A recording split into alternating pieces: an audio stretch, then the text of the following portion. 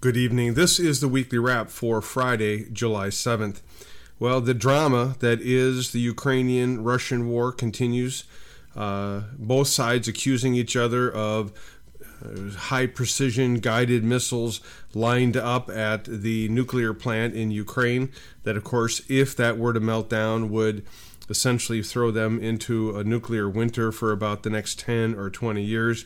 So there were threats that went on back and forth earlier in the week that was somewhat attributed to the short covering by managed money in the wheat contract here this week. The grain corridor discussions continue to go on with the vote coming in on July 17th. So the soap opera that is essentially now numbing the market every time one of these stories comes out. You know, last week it was an overthrow of the Russian government. You know, every one of these stories comes out, just seems to be numbing the market toward or from the drama that is the Ukrainian-Russian war. But don't lose sight that within the shuffle of all of this is continued losses in production in the Ukraine. Russia is slow rolling export permitting and licenses. So the shipments continue to slow down dramatically, through permitting process. And so, it's just a mere sort of formality that the corridor gets shut down here pretty soon. But it might, if it does, of course, have a pretty dramatic impact on the sentiment of the global inventories of corn and wheat coming out of that area. For China, they've been extraordinarily active in Brazil.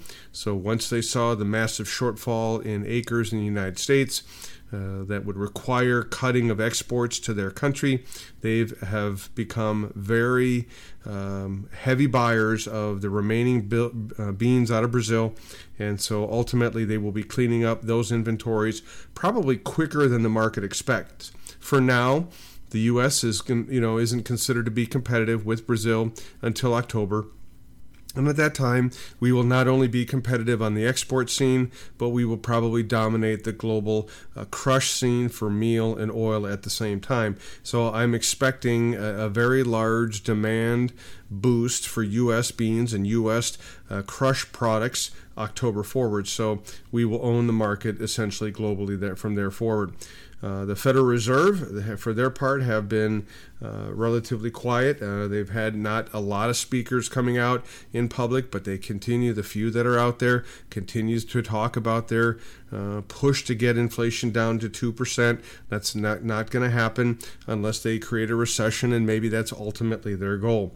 The jobs number that came out this morning was a little wobbly. They had to make adjustments over the last several weeks of 100,000 jobs each week. So, again, classic government data, backtracking on older data to make their statements and sort of getting lost in the shuffle.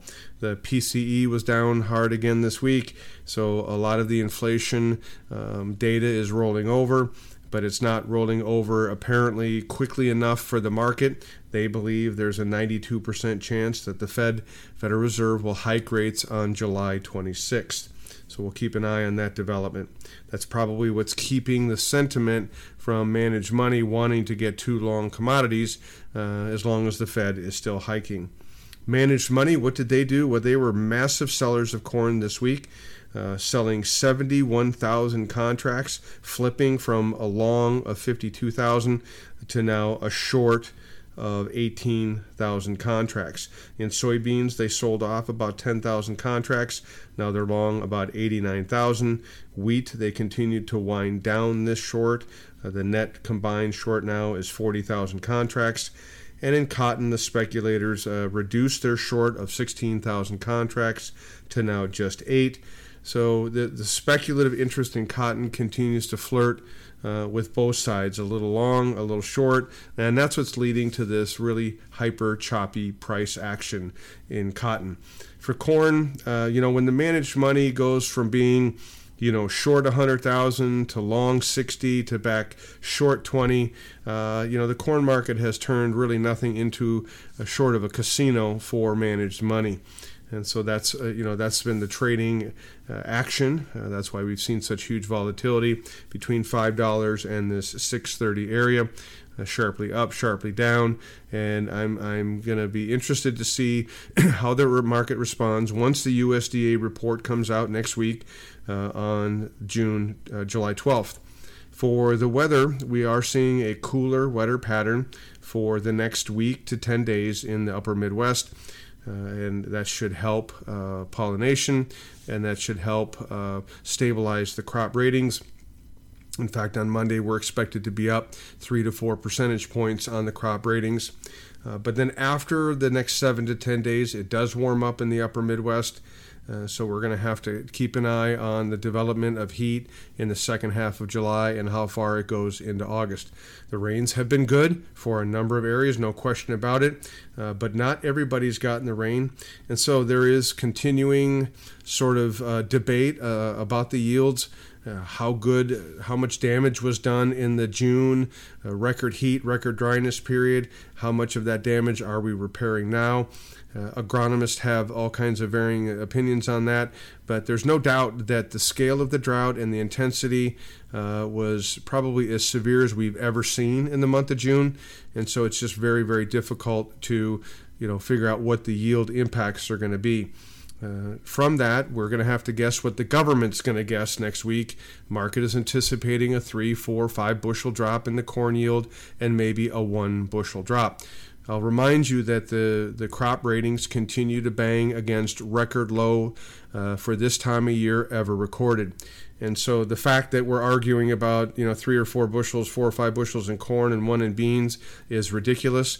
But you know what? It's the nature of the market. We tend to smooth out the data as best we can, and no one wants to be that guy that throws out a 10 to 15 bushel lower corn yield and a 3 to 4 bushel lower bean yield, which is probably where we were at the end of June, and we probably have recovered some of that.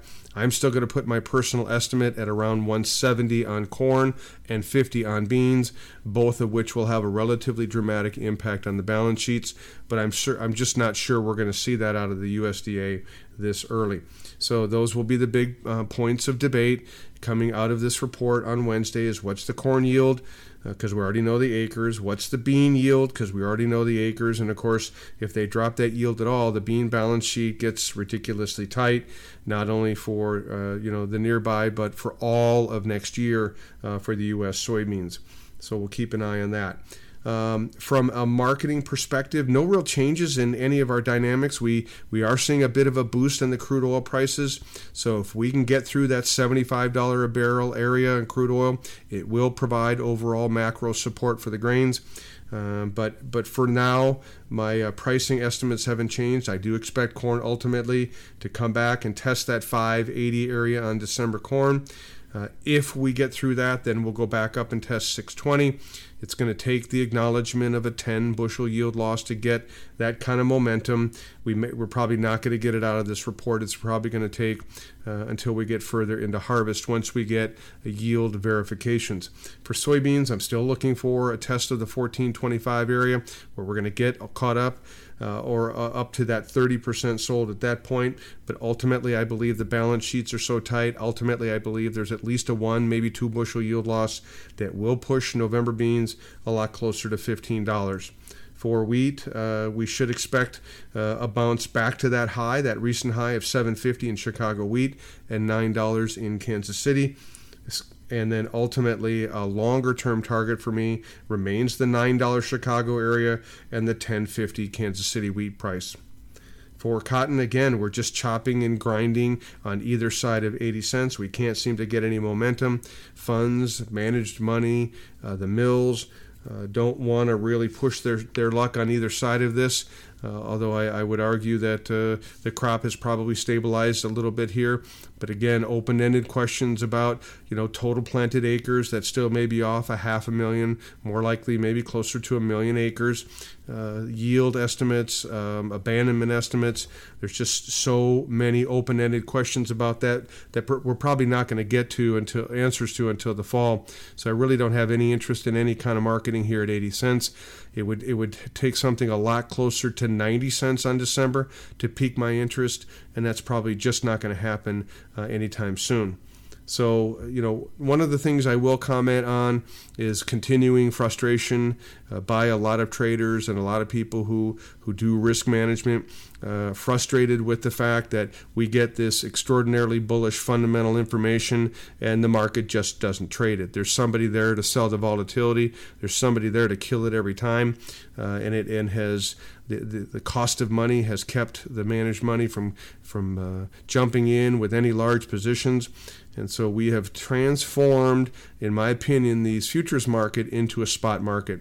We're not going to see any leading advance until it's right in front of you. The scale of the yield losses, the scale of the acres losses, and the impact on the balance sheet. We're going to trade it in the spot market, which means a lot of this volatility may not trade out or play out until the end of the summer, going into harvest. So I just wanted to kind of mentally prepare you for the time frame for when these prices that I'm thinking of might not hit until later in the summer.